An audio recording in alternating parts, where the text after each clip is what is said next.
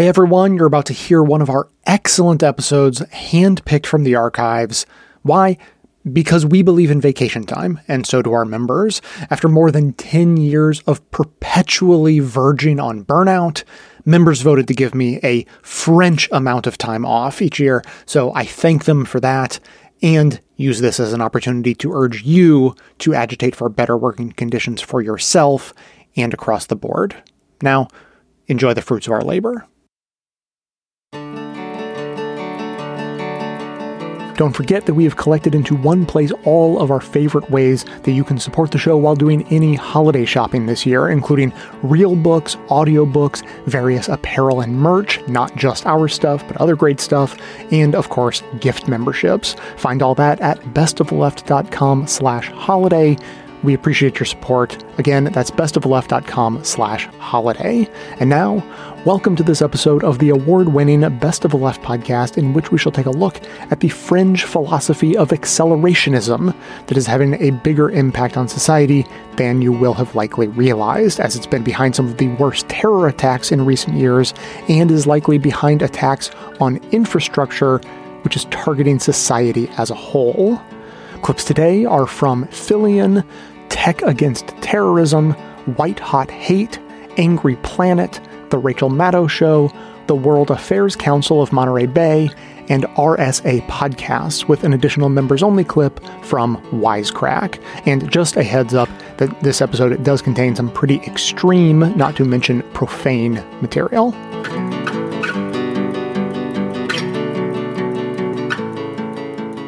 Would you believe me if I told you that there is a dystopian political ideology that treats the apocalypse as a gift? This philosophy exists both on the right and left and is based off a sci-fi novel. And currently, we are seeing the real-world effects of technocrats and extremists who adopt these principles. Accelerationism is stepping on the gas of a technocratic capitalistic society. Technocratic meaning a society driven by technology, dominated by powerful oligarchs. It's no secret our modern society adopts some of these principles. An example of this is global warming is happening, let's make it happen faster. Accelerationists believe in taking on any consequence as a result of pushing through to the next phase. This is through production, industrialization, and constantly advancing no matter the cost. In other words, fully unleashing capitalism to create a utopia. The earliest ideas of accelerationism in philosophy and politics were due to French Marxists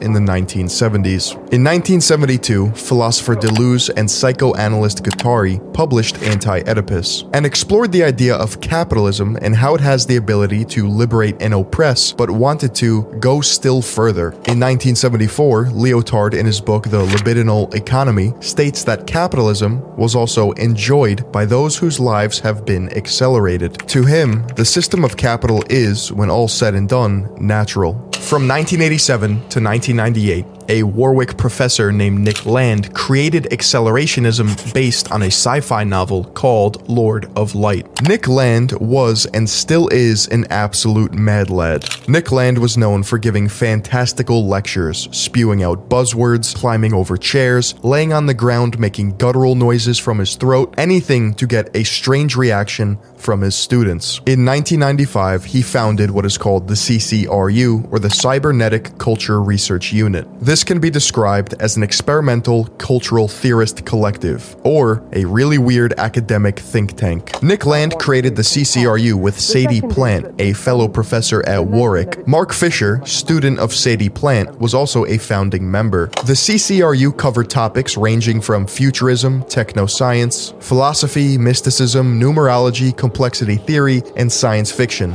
This would begin his descent into madness. He became a satanic cultist, fled to China, and coined the term the Dark Enlightenment. Mark Fisher would ultimately distance himself from Nick Land and would become a left accelerationist, focusing less on capitalism because he thought of it as more of a hamster wheel of production than any actual progress. To him, capitalism was a disappointment to accelerationism. Central to accelerationism is the idea of hyperstition. According to an interview between Delphi Karstens and Nick Land, hyperstition is best described as a positive feedback circuit market, including culture as a component. It can be defined as the experimental technoscience of self-fulfilling prophecies. Superstitions are merely false beliefs, but hyperstitions, by their very existence as ideas, function casually to bring about their own reality. Capitalist economics is extremely sensitive to hyperstition, where confidence acts as an effective tonic, and inversely. The fictional idea of cyberspace contributed to the influx of investment that rapidly converted it into a techno-social reality. No, I hear ya. I'm just as confused as you. There are 4 elements of hyperstition. Number 1, it is an element of effective culture that makes itself real. Think of the stock market. It can either go up or down depending on speculation. Number 2, it is fictional. The future is made up, but it's actually real because of society's visions of the future. Think of Brave New World, 1984, Terminator, iRobot, or even Ex Machina. Number 3, hyperstitions are coincidence intensifiers. This means that accelerated fictions come true faster. An example of this would be capitalism. Technology increases and continues to feed back into itself. New technology means faster progress, which means more new technology. Number 4, hyperstition is a call to the old ones. On the other side of tech exists nature itself. All of this sounds like a sci-fi novelist's wet dream. Technology is the answer that humans have to unlock to find the truth. The idea here is that there's no need for a left or right when the true answer is technology. In fact, there will be no need to fight over policies when everyone's problems are simply solved because of technological advancements. Modern examples of people who would fall under the accelerationist umbrella would include Steve Bannon, chief strategist of the White House under Trump, Peter Thiel, co-founder of PayPal and Palantir, Mark Andreessen, the man who literally invented the internet in the form of Netscape, and Curtis Yarvin, aka Mencius Moldbug. Have you ever heard of taking the red pill? It's literally tossed around every single day on every corner of the internet. Curtis Yarvin, under the Harry Potter-esque pseudonym Mencius Moldbug, an alt-right technocrat blogger,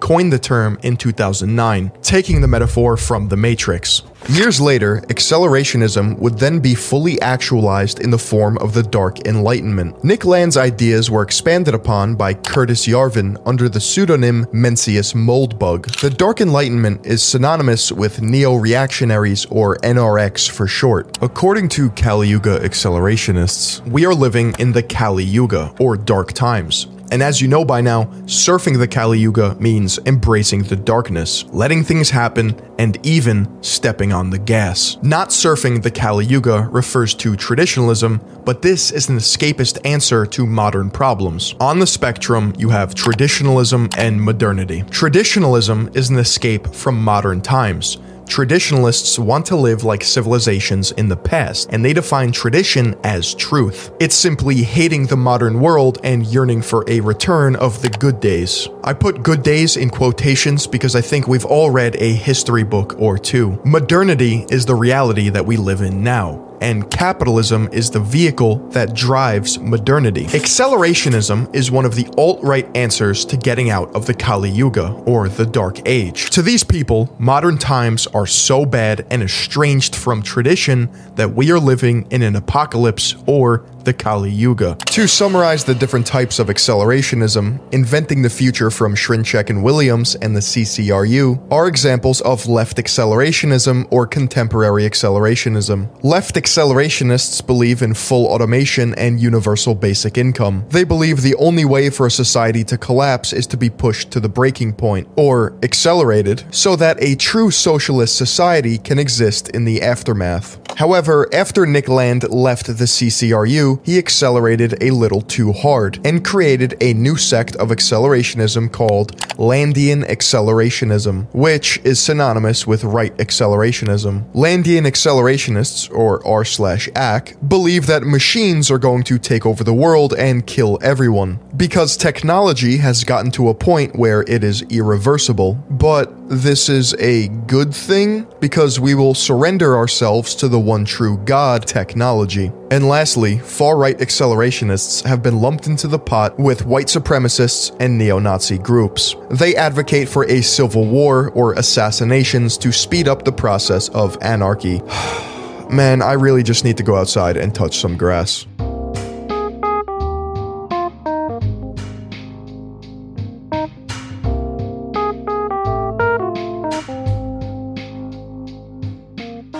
Reiner is a research analyst at the forefront of accelerationism studies.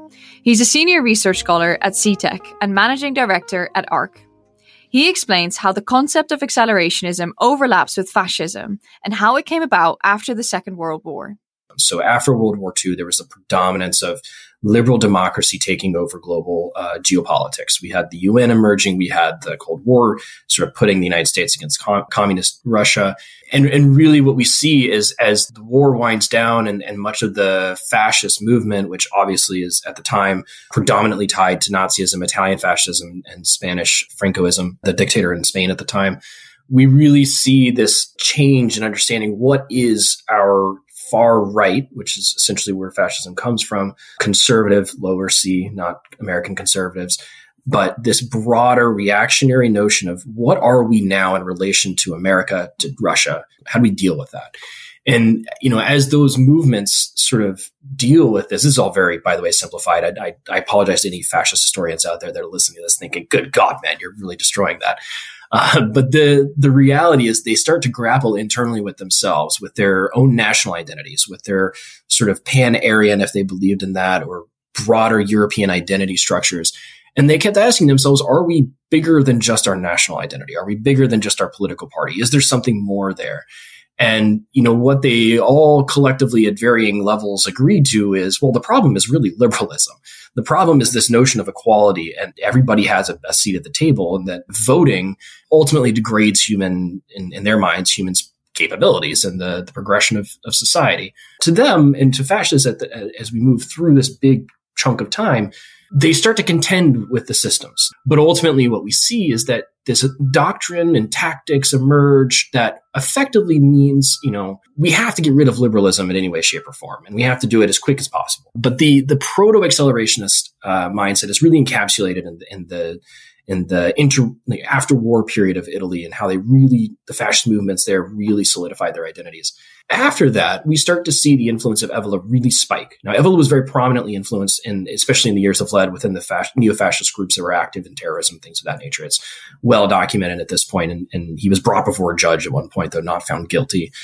Has something to do with him being paralyzed. They didn't really think that he could be involved in terrorism if he was paralyzed. We heard Matt talking about Julius Evola there. He was a far-right Italian philosopher whose anti-Semite and Nazi thinking influenced far-right Italian movements during the 1950s and 60s. When we really look at that shift out of the 70s into the 80s and 90s, what we really see is this metaphysical assumption of identity for fascists. Not all fascists, obviously, but what we get is this notion that there is something more to being a fascist. There's something more to being an Aryan. And they start to really elevate their notions into this metaphysical space. They really believe that society is degraded to a point that it can't be saved. All social structures are corrupt. There's a lot of anti-Semitism and racism tied up in this, and I won't bog us down in that discussion at all. Just know it's really racist, really terribly anti-Semitic.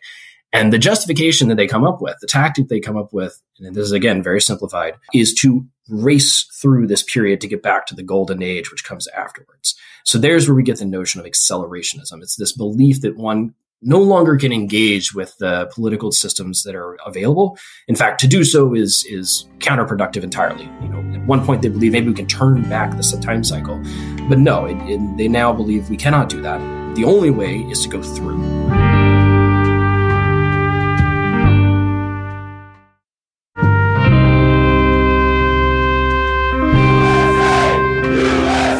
Virginia Democrats' plans to enact a sweeping series of gun measures have already fired a rebellion in dozens of counties.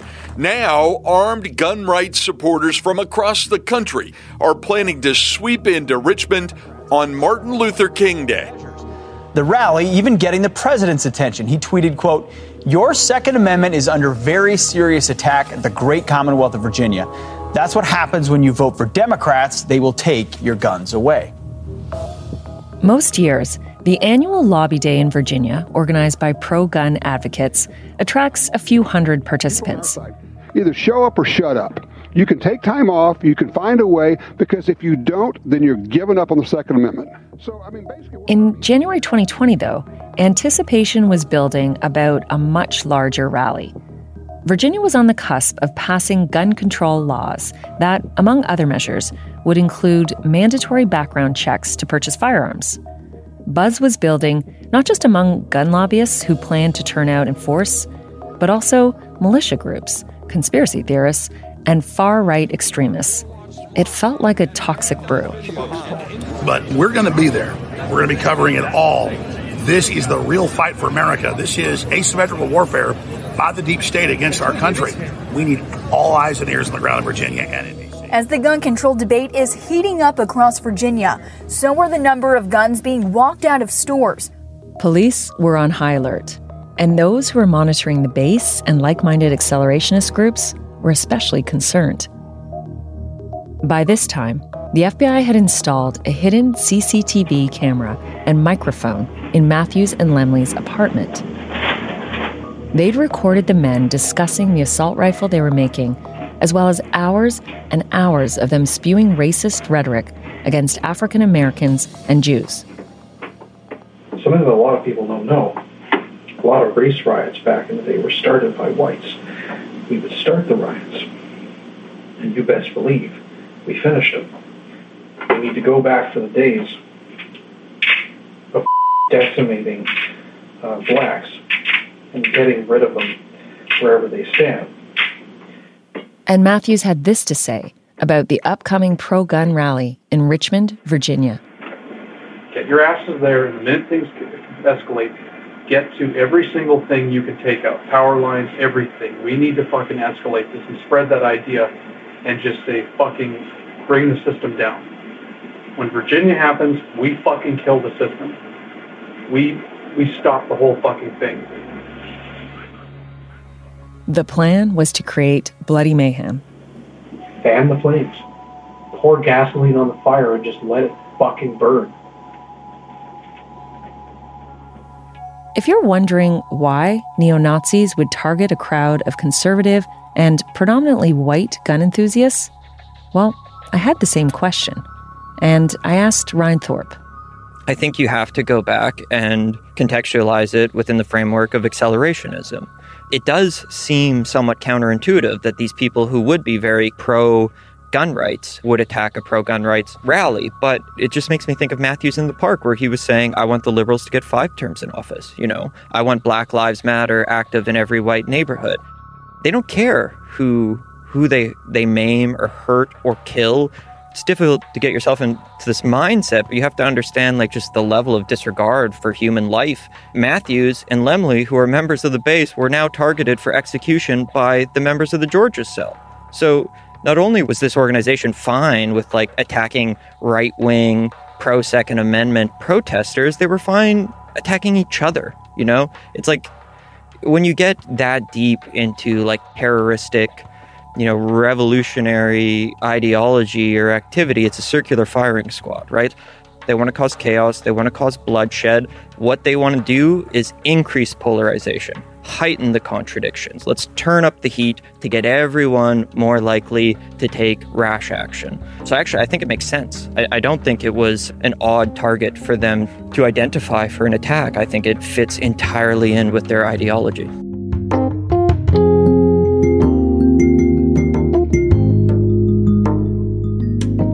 We're having a winter membership drive to close out the year, so if you've been waiting for a special occasion to sign up or buy a membership as a gift, now's the time.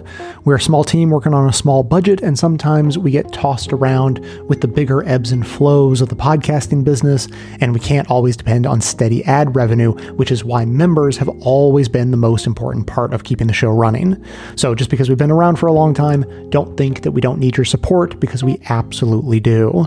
For the holiday season, membership is on discount for 20% off. That goes for gift membership as well, so grab that while you can and lock in that price for as long as you keep your membership. You'll get bonus clips and chapter markers in every episode, bonus episodes where the team get together and make each other laugh while discussing important issues, and an ad-free experience all the way around. Just head to bestoftheleft.com/support for details. That link is in the show notes, and thanks for your support. The Patriot Front bust that happened over the weekend. Can you tell the audience, in case they don't know, what happened? You're both nodding. and what you made of it. Yeah, so over the weekend, a neo-Nazi group known as the Patriot Front was arrested as they arrived in a U-Haul to a pride rally taking place in Idaho.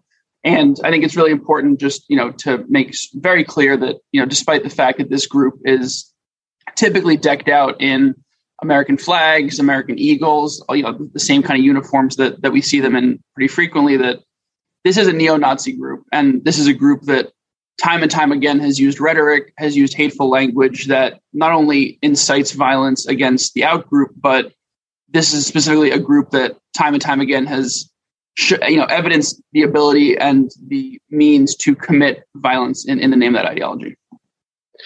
And, you started out by saying it's a bit tangential, but there's actually a through line between the Proud Boys and the Patriot Front elements that we see today, very active in the sort of political violence or political intimidation space, and that's accelerationism. Both entities have a through line of that in their core constituency, in their membership, and their factions. And with Patriot Front, what we've really seen over the last year or so here is that the influence of the Rise Above movement or its successor entities, Will to Rise, and the so-called active clubs, they've been training members of Patriot Front and helping radicalize them further for many months. And when I say training, I mean literally physically training them, getting them out into open parks where they do physical combat training, and really just push them to their physical limits. And that's a part of the sort of militant accelerationist playbook. And what we've seen with this targeting of the Pride rally is actually probably more the influence of the RAM and Active Club ideology, which is a bit of a departure for Patriot Front, which likes to do these really ridiculous flash shows up out of the back of a U-Haul. They did this in Philly. They did it in Washington, D.C. They put a bunch of those American flags out and they walk around like they're the coolest kids on campus. But in reality, they're often fairly cowardly and they run away pretty quickly from any kind of confrontation. The influence of the Will to Rise and the Rise Above movement, sort of larger network, is actually discouraging for us because it tells us that the Patriot Front members that are being influenced by them or interacting with them are probably going to stop being so cowardly and start to be a little bit more proactive or willing to fight. And that's going to really change the tenor of Patriot Front overall. You see the images of these, was it like 30 of them in the back of a U-Haul getting pulled out? Some of them were obviously mugging for the camera as they were being arrested. They look ridiculous. The Proud Boys on the surface, when you start learning about, especially the early days, like the tattoos and the being punched as an initiation ritual while you're reciting cereal brands, it's so silly. A lot of this stuff is so silly and bizarre and ridiculous. And it's easy to look at that and dismiss it, I think. Right? It is. And I think that there's sort of a double-edged sword when we talk about this. Like, as researchers or as observers of this, we look at that and think, what the hell are they up to? Like, why are they punching each other over cereal names? But it serves a couple of purposes. One, it sort of, I think, takes the edge off some of the hardened elements of the core. What are we as Proud Boys, right? Like, ultimately, the goal is for them to get out and go beat the hell out of somebody else. Like, that's really what their purpose is. The same thing with RAM. Ultimately, they're pushing people towards this positioning of getting out and beating somebody up, if not worse. Patriot Front talks a big game. They get caught up in these little U-Haul moments. They look really stupid, objectively stupid on social media. But that's part of the goal, is to get more attention, get people focusing on them so that when they do something again, it seems like, oh, wow, they're really all over the country. But the arrest records show us that it's actually a few select number of individuals that are traveling all around, right, doing this stuff. They had to bring people from out of state to accomplish that goal.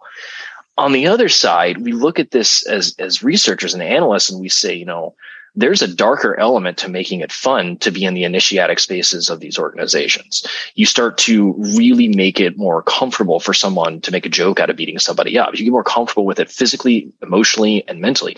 That's really critical when we talk about radicalization practices of these organizations, particularly in the far right, who are heavily dehumanizing their outgroup or their people they don't like. And when it comes to things like the Pride attack or attempts at that kind of thing, or whether it's political enemies, you have to do a little bit more to make that person truly a dehumanized thing in the minds of those that are radicalizing, because ultimately they still look like an American, right? They're still just standing there in front of you. So you have to get them over that hump of, I'm not quite ready to throw a punch at that.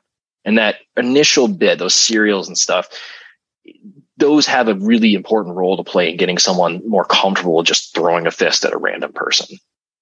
I just want to sort of get to grips with one thing, because we're talking about, 15 guys in a van here. And I guess we're talking about a larger number on January 6th, but I really always wanted to understand the kind of threat these guys really genuinely pose. They don't seem to be planting bombs. Not that I'm trying to give them ideas, but, the kinds of terrorism that other groups have carried out, they seem very public. Yeah, I mean, this is a really good point. I think it kind of gets to the sort of third angle of when we talk about the aesthetics or the practices of that seem a little idiosyncratic or jokey, sort of shitposting in real life, if you will, of these organizations.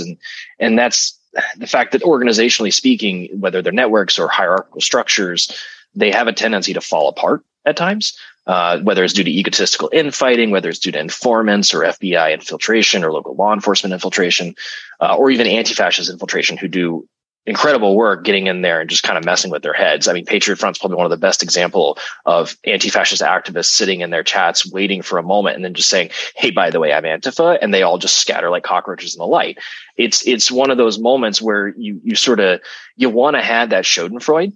But at the same time, we have to recognize that that's one or maybe two or three individuals sitting in a group of a couple hundred, right, on the national calls for the Patriot Front.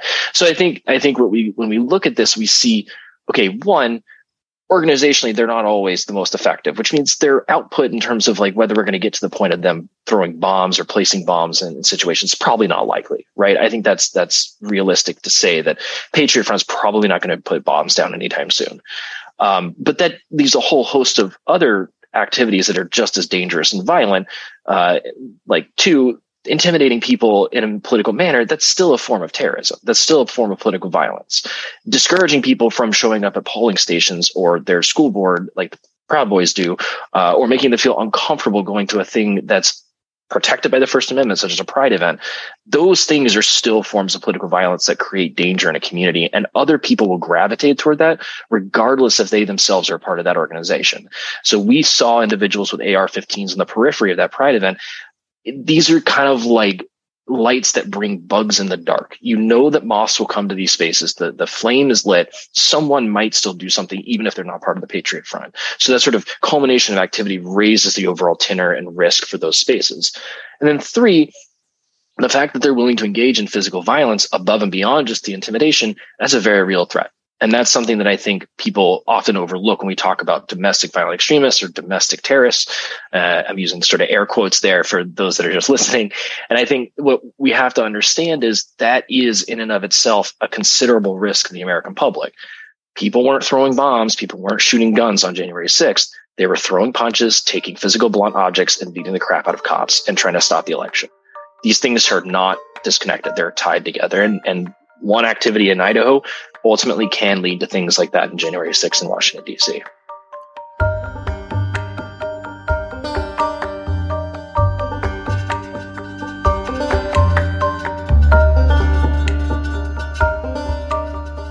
It was just southeast of San Jose, California. Started at 12:58 a.m. in an unincorporated, sort of semi-rural area not far from Silicon Valley near the 101 freeway. 12:58 a.m.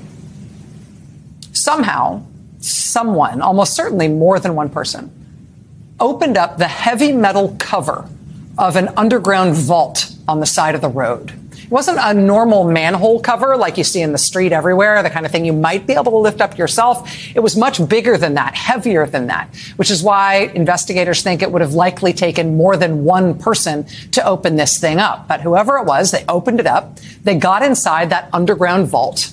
And when they were in there, they cut the fiber optic cables that ran through it. Then 9 minutes later, they did it again. A different nearby underground vault containing fiber optic cables. They pulled open the doors, got in there, and sliced off the fiber. And the consequences of that were immediate. People all over the area instantly lost cell phone service and landline phone service, and 911 call service went down. Police would ultimately have to tell people in the area that if they were having an emergency and they needed to call 911, they should try to do that from a cell phone. If that didn't work, they should try to do it from a landline. If that didn't work, police advised people in the area, you're going to have to drive to the nearest fire station and ask for help in person because we have no other way for you to reach us. 21 minutes after they cut the second set of fiber optic cables, whoever it was started shooting into that electrical power substation with AK-47 style rifles. Investigators say the shooters fired more than 100 bullets into the electrical substation over a period of about 19 minutes. They were firing carefully enough and with enough well-informed deliberation that in that 19-minute period where they were shooting all those dozens of rounds, they were able to knock out 17 different electrical transformers in that substation. Some of them by shooting them directly and some of them by causing them to melt down. Quote, the shooters appear to have aimed at the transformers' oil-filled cooling systems. Riddled with bullet holes, the transformers leaked 52,000 gallons of oil, then overheated. The first bank of them started crashing at 1:45 a.m. So between hitting the oil that was used as a cooling fluid for the transformers and hitting the transformers themselves, with more than 100 rounds of AK-47 rifle fire, 17 transformers were knocked out in that electrical power substation. And with the cutting of the fiber optic cables nearby, cell phone, landline, and 911 service was knocked out. That Northern California attack in 2013, altogether, all those different components of it, it took less than an hour. And by the time the police turned up, the perpetrators were gone. It took 27 days for authorities to make the repairs and get that substation up and running and get that fiber connected again. So again, that took place April 2013 in Northern California. That attack remains unsolved. Nobody ever publicly claimed responsibility. Nobody, as far as we know, was ever arrested. No motive was ever ascribed to whoever carried out that attack. Now, fast forward to this year, February 2022. 3 men, one from Ohio, one from Wisconsin, one from Indiana and Texas, pled guilty to a plot to do much the same thing, inspired by white supremacist ideology. Department of Justice press release. 3 men plead guilty to conspiring to provide material support to a plot to attack power grids in the United States. Domestic terrorism plot was in furtherance of white supremacist ideology. And the plea agreement in that case, again, from earlier this year, spells it out. It says in the fall of 2019, 2 young men, one age 20, one age 24, met in an online forum. One suggested to the other that they hatch a plan to take out electrical power substations in various parts of the country, to try to set off civil unrest and to hopefully try to set off a race war in the United States. This is from the plea agreement. Quote, the plan was to attack the substations with powerful rifles that would penetrate the electrical transformers. Members of the group estimated that would cost the government millions of dollars to recover. In addition, the defendants believed that time associated with replacing the substations would cause confusion and unrest for Americans in the region. There were also conversations about how the possibility of the power being out for many months could cause a race war.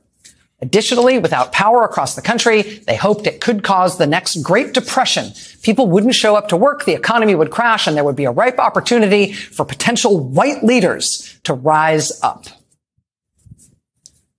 That plea agreement, unsealed by the government earlier this year, explains how these young men decided they would need to cause a big explosion as a distraction. They wanted to set off some kind of big explosion that would tie up the police and distract police from what they were going to do to the power substations, which is something, again, that they hoped would cause millions of dollars of damage, something that would take months to be able to repair.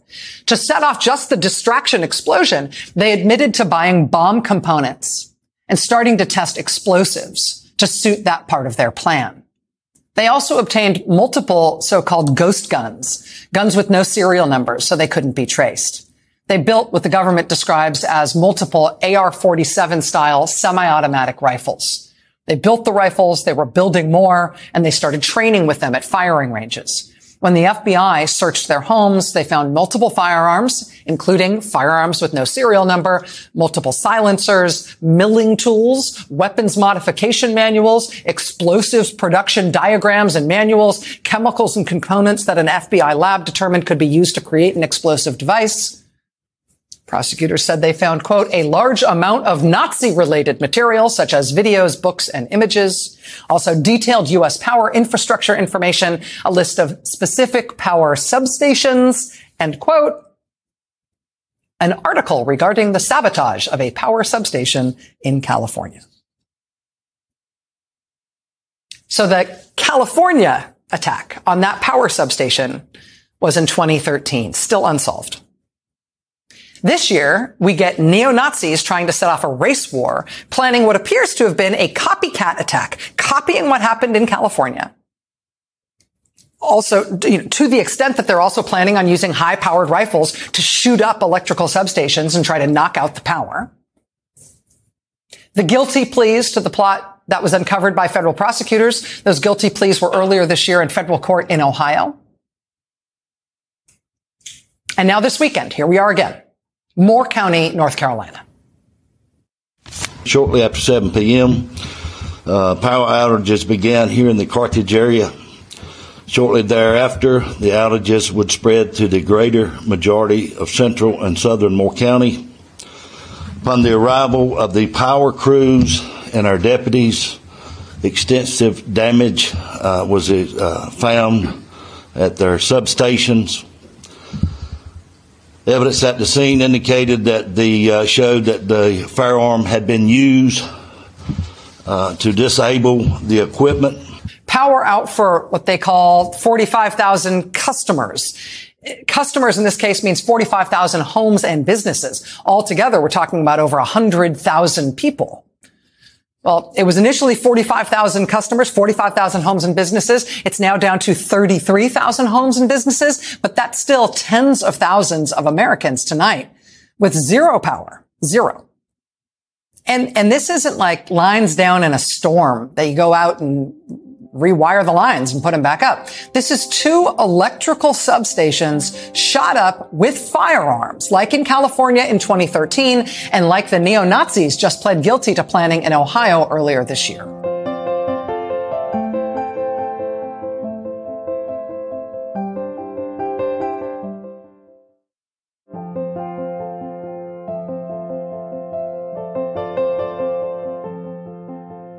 Accelerationism is a doctrine and a strategic framework. It is not an ideology.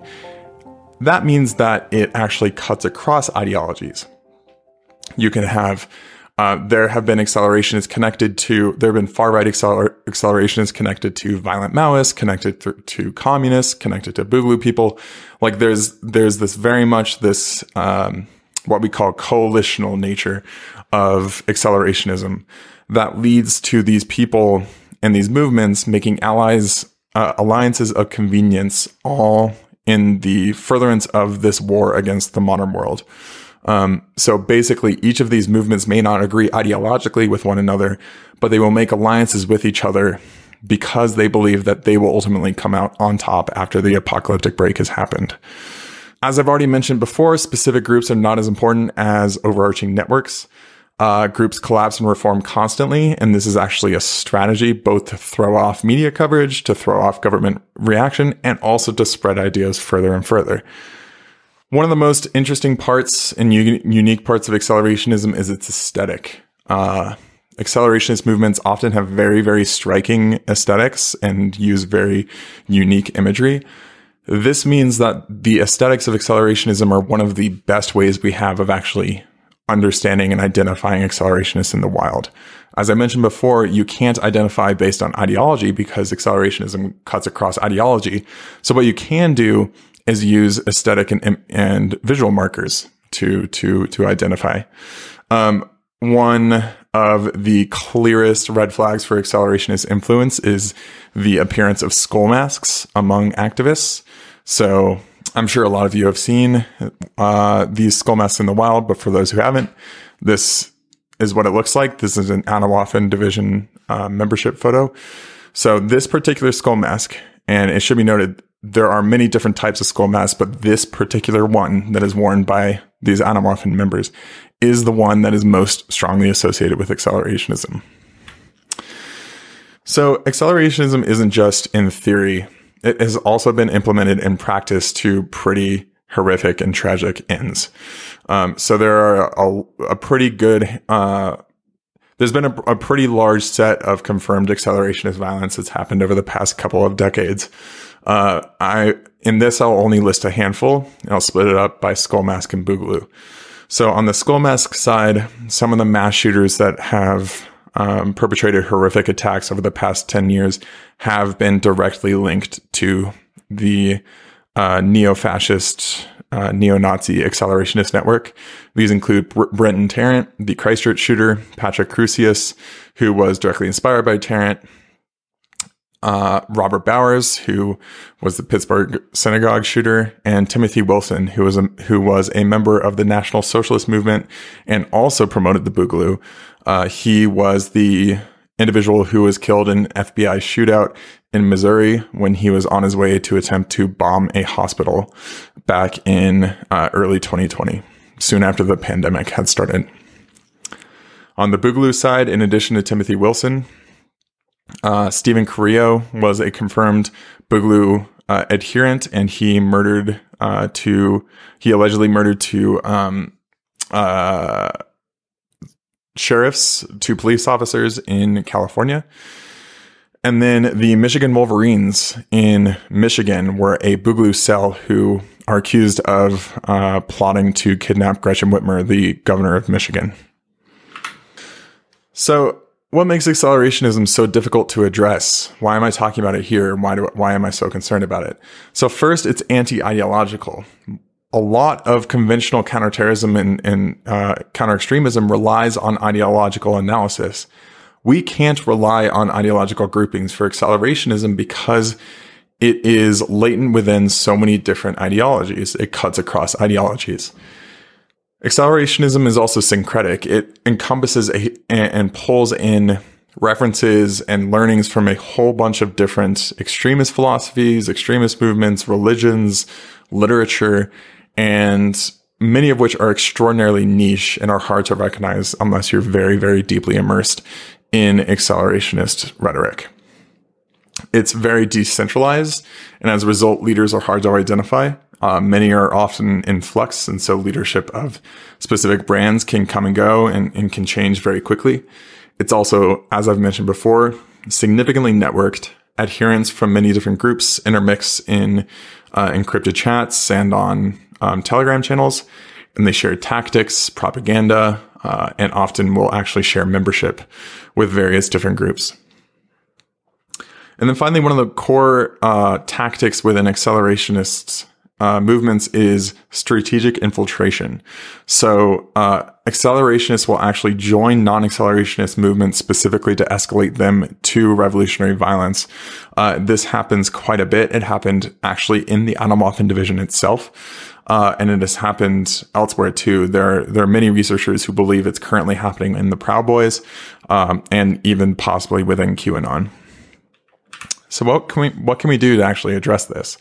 Well, mapping out the networks that I've talked about throughout this talk helps solve for adversarial tactics like the creation of groups that actually don't have any substance to them, solely to throw off media coverage. And it can also work to address the root cause, the actual sort of set of individuals who are creating these groups. So whereas designating a single group like Anamorphin Division can't get at the broader network, if you actually map out the network and try to take action against that instead of the groups, you will have a much better time of preventing the groups from reforming and reorganizing like they always have been. Cooperation across social platforms is also extremely important for pushing back against accelerationist influence. These actors will often exploit gaps in social media monitoring to actually propagandize and recruit new people. They walk the lines of content moderation very effectively. And so cooperation across social platforms to take down these accelerationists and to use network analysis to do it is very important for resisting accelerationist violence. And then finally, transnational connections can actually be used as leverage for domestic enforcement. So while taking action against domestic terrorists and domestic extremists is very difficult, especially in the United States, the fact that these are such transnational networks means that the linkages between, say, like the Russian imperial movement and the Atomwaffen division can potentially be used to give more political leeway for undertaking action against these extremists and mitigating them. That use of transnational connections is also a good way of disrupting global networks rather than trying to play whack-a-mole with designating groups. So accelerationists, in conclusion, pose a very unique and very novel challenge for counterterrorism and counterextremism professionals across the world. However, there are some things that we know that we can do, and some things that we have started working on already. So network mapping, for one of them, is probably the single best thing that we can do. We absolutely need to move on from this exclusive focus on individual groups and start looking at the broader transnational map of all of these different accelerationists, how they interact with each other, and how they cooperate. And if we can get there, then it will be a very good start for actually mitigating this long term.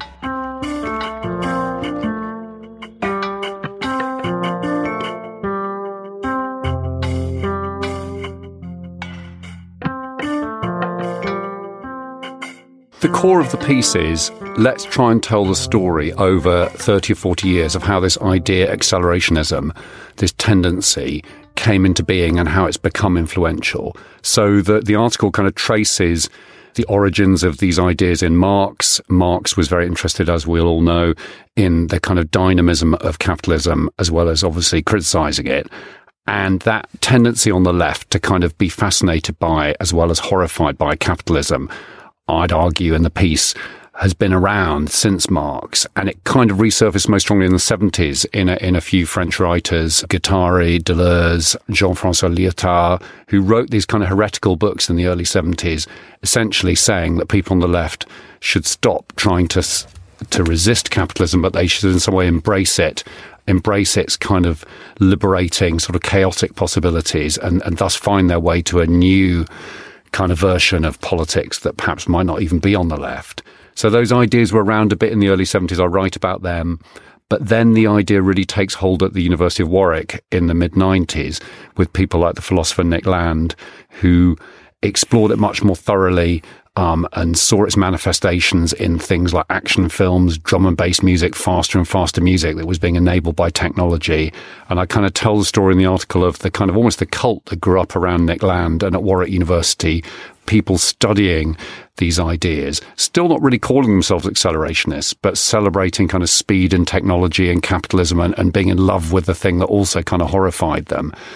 And then the article kind of moves forward to the noughties and even more recently, where some people on the left begin to discover accelerationist ideas, and people like Alex Williams and Nick Cernacek posit this idea that the left needs to think much harder about speed and technology and see the possibilities for liberation in things like automation and getting away from traditional capitalism into some kind of new automated capitalism. So the article kind of follows that story through the characters, through the development of those ideas, and the way that these accelerationist ideas appear and then they kind of disappear and they resurface, and why that is.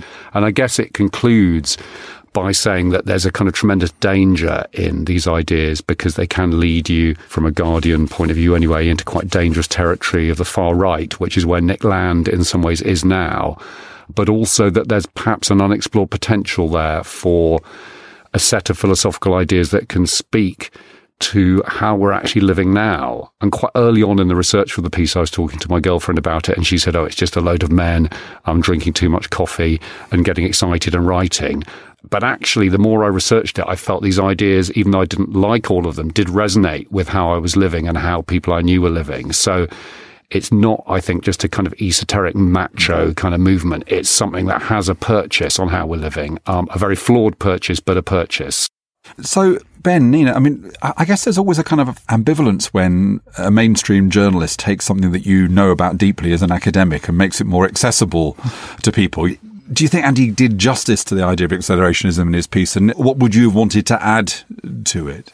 Yeah, I mean, I think the piece is a very fair piece, as Andy had said, a kind of discussion that engages with the major players, both pro and anti, and in between. So I think it kind of garners quite a few views, which I tried to do in the book. I'm kind of also interested in these other historical resonances of accelerationism as a strategy, that it doesn't just take place in Warwick and around the CCRU, that there are other kinds of situations that I talk about around Italian futurism, communist revolutions in the 20th century, strategies around, as we just discussed, dance music, electronic music. So I'm not just interested in Nick Land and the CCRU, although they're a very direct articulation of the desire to accelerate and to punch through the self, really, to kind of dissolve the self into these fluxes and flows of capitalism.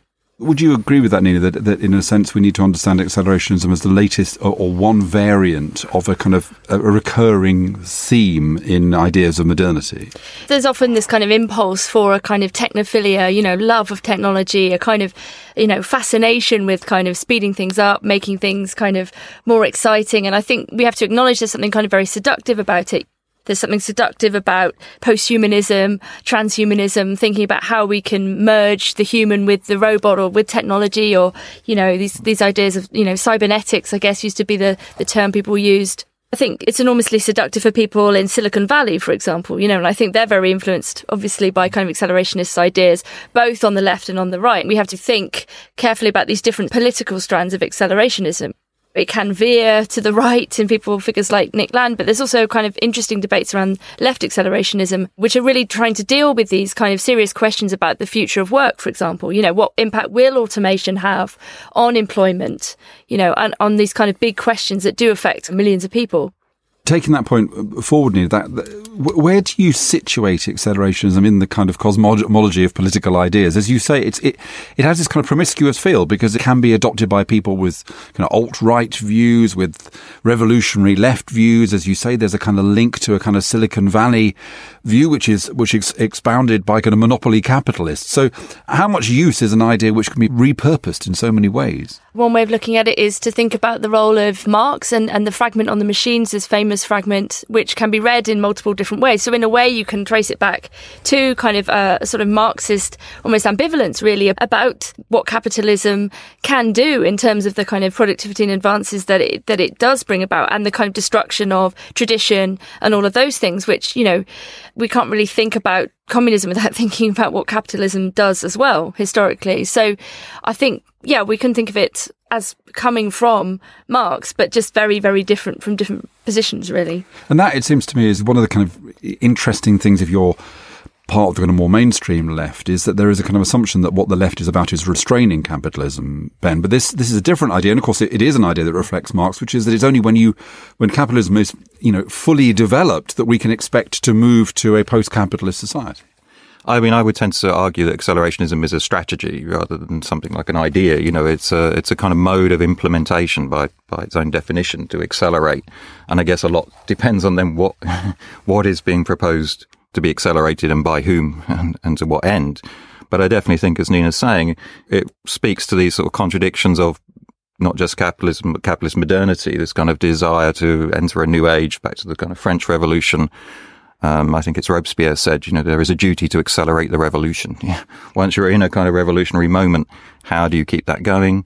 And then in the 19th century, the obsession with the idea of progress, as people have said, virtually everyone in the 19th century inhabits a thinking of progress, and not just Marx, but also, as Nina can talk about as well, Nietzsche being a kind of key figure. Nietzsche's idea of European nihilism, that values are becoming kind of equalized and emptied.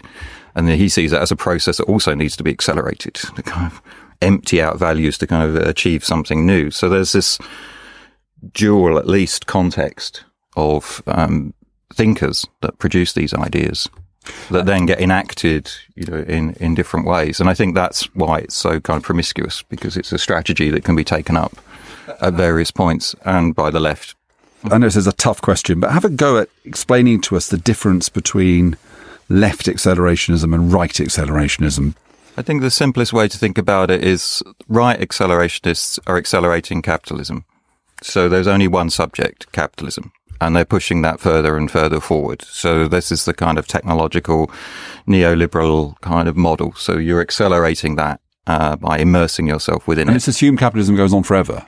Yeah, I mean, in Nick Land, it goes into some kind of weird thing. So it becomes a kind of monstrous, terrifying thing that will undo and destroy the earth in one sense. But that's kind of what they're almost welcoming. There's a kind of enjoyment in this sort of nihilism of capital. The capital doesn't care about But there's nothing after it then, in other words. No, it's a kind of absolute horizon, except almost to kind of realize it to its absolute extent, to make it the purest kind of capitalism you can have. And then I think the left accelerationists, obviously, as we've been talking about, have kind of abandoned the term largely.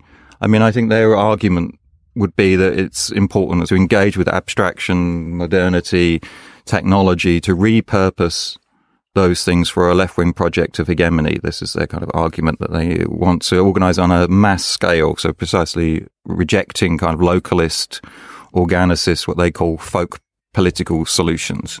So that would be the kind of core of their program. But I think what they share, in a sense, is this vision of a kind of mastery, or a desire to kind of master everything, whether it's from one side or the other.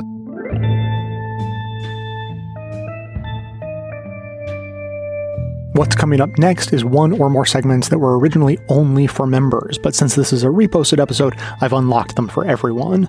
Enjoy, and if you like getting the extra content, think about becoming a member yourself.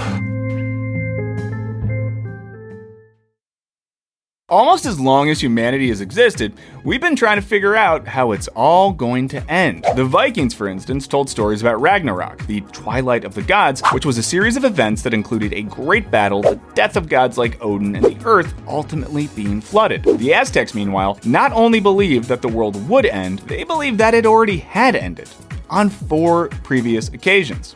First, it was destroyed by jaguars, then by a hurricane, then by a rain of fire, and then by a great flood. This flooding thing is a bit of a theme. Next, it was going to be destroyed in an earthquake. In fact, for the Aztecs, the end of the world was an event which had to be constantly warded off by human sacrifices to help keep the sun alive. But in our opinion, no one else has ever really quite done the end times quite like Christianity. The story of Revelation closes out the Bible, telling us in no uncertain terms that when the end does come, it'll make the final episode of Game of Thrones look like child's play, including lots of fire and dragons. Of course, at the end, Christ returns and redeems everything, and there's no more suffering and death. But this brand new start is, of course, predicated on a bunch of destruction, proving that there's really no such thing as a free lunch. Throughout the past couple of centuries, religious leaders, fringe writers, charlatans, and cultists of various stripes have confidently predicted that all the world was going to end, often on some definite date, and maybe even very soon. In the Middle Ages, some people got really fired up about the year 1000, with the millennium of Christ's birth kicking off a wave of apocalyptic mania that ended up being pretty anticlimactic. Over the course of the next millennium, plenty of the apocalyptic hungry faithful would wrongly believe that the end times had finally come. These included the Millerites, an American doomsday sect from the middle of the 19th century who prepared for the apocalypse not once, but 3 times before eventually giving up and deciding they'd have to commit to being alive. All the time, you might say, was Miller time. Members of the group later founded the Seventh-day Adventist Church, which now claims over 20 million members, 18 million of whom have knocked on your door. Meanwhile, over the course of the 20th century, the apocalypse got even weirder, with groups like Heaven's Gate preaching that the end of the world would be brought about through UFOs, which is definitely more creative than the terrifyingly plausible possibility that the Earth might be destroyed through man-made climate change. But whether or not you're in an actual cult, the sense that we're all about to die has steadily become more universal. But why have people always been so obsessed with the end of the world? One general fact about apocalypse narratives is that even though the end of humankind would be very bad, the apocalypse brings about an ultimately positive result. At the end of the Ragnarok story, 2 human survivors are supposed to repopulate the earth after the flood. After Christ's second coming, death no longer exists. After the UFOs come, the cult members will transcend their physical bodies and realize some sort of paradise in outer space. Plus, matching sneakers and tracksuits. Interestingly, one interpretation of the Revelation narrative is that it was actually a story told by persecuted members of the early Christian church to comfort themselves. One day, the old world would fall, and the emperor would stop feeding you to lions for sport. The end of the world is therefore supposed to redeem humankind, or at least the people who did or believed the right thing. And if the world around you sucks, it's very comforting to hope that a fresh start is right around the corner. This is especially the case for historically oppressed groups, who were waiting for some kind of messiah to destroy this shitty world and create a new one, grounded in some type of justice. Psychoanalysts like Freud have offered their own interpretations on this religious narrative, using the concept of the death drive to explain the fundamental human instinct to revert back towards an inorganic state. And in his work, Civilization and Its Discontents, Freud argues that the reason we have a civilization in the first place is to contain fundamental human aggressions caused by this death drive. On this reading, the desire for the end of life is just sort of wired into our unconscious. One good boy who read Freud was Frankfurt School critical theorist Theodor Adorno. Adorno lived through the rise of the Nazis, escaped the Holocaust by fleeing to America, which he hated, and witnessed the invention of the atom bomb. For him, all of this was a sign that life was so irredeemably bad that he named it the wrong life. According to Adorno, right living was no longer possible. For him, this extended from seriously awful things like death camps to pleasant things like jazz, all the way down to banal things like door handles and refrigerators. No, seriously, he wrote about this stuff. Adorno explored these thoughts in his book, Minima Moralia, a sort of philosophical document of his experiences in exile in America. To understand Minima Moralia, imagine a book written by Larry David, if he just read loads of Hegel instead of writing about soup Nazis and no FAP contests. After approximately 200 or so pages detailing the many ways in which modern life both sucks and is completely hopeless, Adorno declares that actually we can do one good thing. In the book's final section, aptly titled Finale, he writes that the only philosophy which can be responsibly practiced in the face of despair is the attempt to contemplate all things as they would present themselves from the standpoint of redemption. We have to develop perspectives, Adorno said, that displace and estrange the world, reveal it to be, with its rifts and crevices, as indigent and distorted as it will appear one day in the messianic light. So, in short, if everything is terrible, if all life is wrong and we can't live it rightly, there's still one thing we can do. Look forward to the rapture. Now, Adorno's messianism was merely theoretical. He just thought people should try to think about the world as if the Messiah was about to come down and finally set everything right. But it's certainly possible to see how this sort of thinking might translate into a yearning for the literal apocalypse. An alternative to Adorno's messianism can be found in the work of German philosopher Walter Benjamin. For Benjamin, an apocalyptic hell wasn't in the near future. It was already here for the majority of the world's oppressed people. But unlike Adorno, he thought revolutionary politics was all about bringing about a messianic moment in which time would rupture. This would mean the end of the old world and the birth of something new. In this way, theological redemption becomes political redemption. Of course, this argument might sound slightly odd when applied to climate change or nuclear war. After all, how are those potentially apocalyptic events supposed to be redeeming? What sort of messianism is to be found in the world burning? And that's not surprising. Humans tend to like being right, to the point where when something huge is on the line, it easily devolves into moral absolutism. Like, say, the end of the world. Or, whether pineapple belongs on pizza. The doomer mindset makes its own sort of sense. The doomer has abandoned any possibility of hope, and they may find that comforting. Maybe the world will end. Maybe the world will end soon, but at least if it does, the doomer won't have been wrong. In their minds, the optimistic people, those who thought that maybe the end of the world might have been prevented, will not only have to endure the end of all things, they'll also have been very wrong. As the flaming comets fall to Earth, they'll know they've been played for chumps. But this idea that the world is already definitely ending, an idea shared by our friend Bo Burnham, you say the whole world's ending, honey, it already did, is explored by philosophers and anthropologists writing about the Anthropocene, i.e. the era of Earth that has been marked by humankind's domination of geology and ecology. Many of these theorists think the age of the Anthropocene, and thus humanity, is absolutely coming to an end,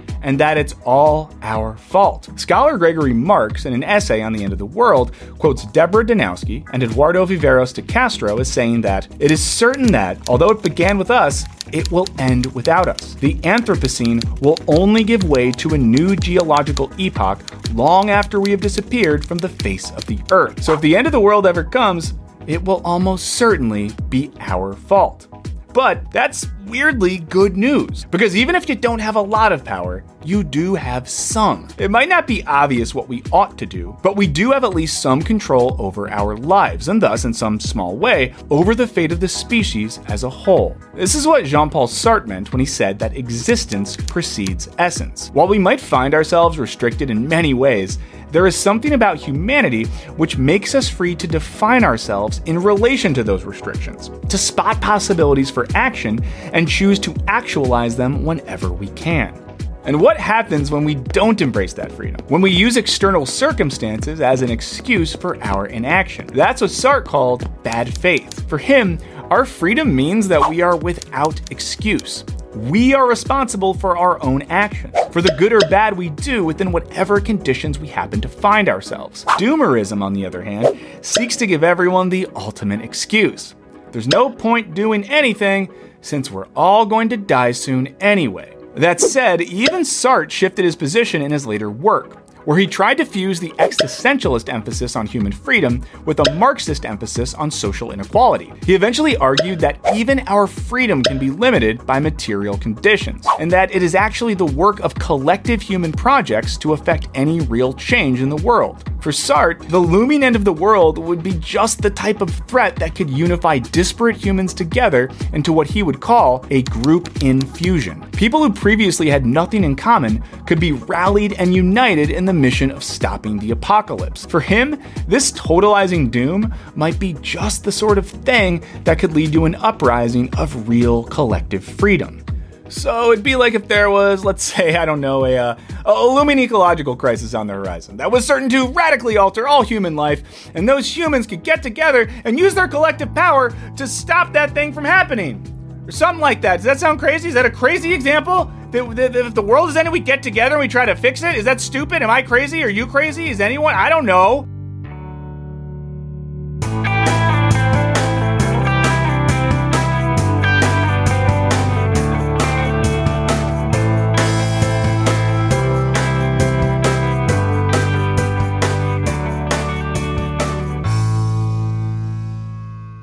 We've just heard clips today, starting with Fillion laying out some of the history and depths of depravity of accelerationism. Tech Against Terrorism explained the connection to neo-fascist ideology coming out of the end of World War II. White Hot Hate looked at one plot that highlighted the irrelevance of political alliances for people looking to bring down all of society. Angry Planet discussed groups like the Proud Boys and Patriot Front and the dangers they pose even if they're not committing terrorist attacks. The Rachel Maddow Show explained 3 plots to attack the electric grid and what appear to be efforts to sow chaos and weaken society to the point of collapse. The World Affairs Council of Monterey Bay featured a talk breaking down some of the philosophical elements of accelerationism and why attention needs to be paid more to networks rather than to individual groups. And RSA Podcast looked at left-wing accelerationism and the differences between left and right. That's what everybody heard, but members also heard a bonus clip from Wisecrack looking into why humans always seem to be obsessed with predicting, avoiding, or precipitating the end of the world. To hear that and have all of our bonus content delivered seamlessly to the new members-only podcast feed that you'll receive, sign up to support the show at bestoftheleft.com/support or shoot me an email requesting a financial hardship membership because we don't let a lack of funds stand in the way of hearing more information. And now, just a last couple of thoughts on accelerationists in particular and white supremacists more generally. Number one, we came across a comment during our research for this show that we found pretty amusing, but ended up not featuring because of the source that it came from wasn't quite up to our standards. But the comment on its own was pretty solid, so I'll just tell you what it was. A person was warning those pining for an ethno-state of their very own that they could live in, surrounded by people who look just like them, that although that might sound like a good idea to a white supremacist, those good feelings would only last for a few months at most, because after that, they would just find different things to be really annoyed at their neighbors for. There would never be an everlasting sense of bliss associated with getting their wish for a whites-only ethno-state, because humans always find something to complain about, and so going through all that effort of a race war and the logistics of a race-based deportation policy would really just be a giant waste of time and energy. So keep that in mind before you write your next manifesto. And number 2 is just a small point that I made on a recent bonus show, which was about a sort of revelation I had about the race war that white supremacists are attempting to start. What I realized is that race war is a misnomer. It won't be a race war. It'll be a racism war. It won't be white versus non-white people fighting in this war. It'll be between white racist people and everyone else, which is a huge difference numerically compared to if the warring factions really were going to be divided by race, because there are a whole lot of non-racist white people who would not get down with fighting with the white people for the sake of the white race. It's just not going to happen. So to all of you white supremacists who I'm sure are listening to this podcast, that's just some helpful advice for you that doesn't have anything to do with us suggesting that you need to give up your hateful ideology. That's a separate conversation. Just know that the end games of your race hatred are very unlikely to play out as you imagine. So you'd really be better off focusing your efforts elsewhere. I'm just here to help. As always, keep the comments coming in, and remember that our old number now does new tricks. You can leave a voicemail as always, or you can send us a text. Find us on WhatsApp or on the Signal messaging app, all with the same number, 202-999-3991, or keep it seriously old school by emailing me to j@bestofleft.com. That is going to be it for today. Thanks to everyone for listening. Thanks to Dion Clark and Aaron Clayton for their research work for the show and participation in our bonus episodes. Thanks to the monosyllabic transcriptionist trio, Ben, Ken, and Brian, for their volunteer work helping put our transcripts together. Thanks to Amanda Hoffman for all of her work on our social media outlets, activism segments, graphic designing, webmastering, and bonus show co-hosting. And thanks to those who support the show by becoming a member or purchasing gift memberships at bestoftheleft.com/support through our Patreon page or from right inside the Apple Podcast app. As I said during the show, now is a particularly important time for you to sign up if you've been considering it at all, so please think about it. And membership is how you get instant access to our incredibly good bonus episodes, in addition to there being extra content and no ads in all of our regular episodes, all through your regular podcast player. So, coming to you from far outside the conventional wisdom of Washington, D.C., my name is Jay, and this has been the Best of the Left podcast, coming to you twice weekly, thanks entirely to the members and donors to the show from bestoftheleft.com.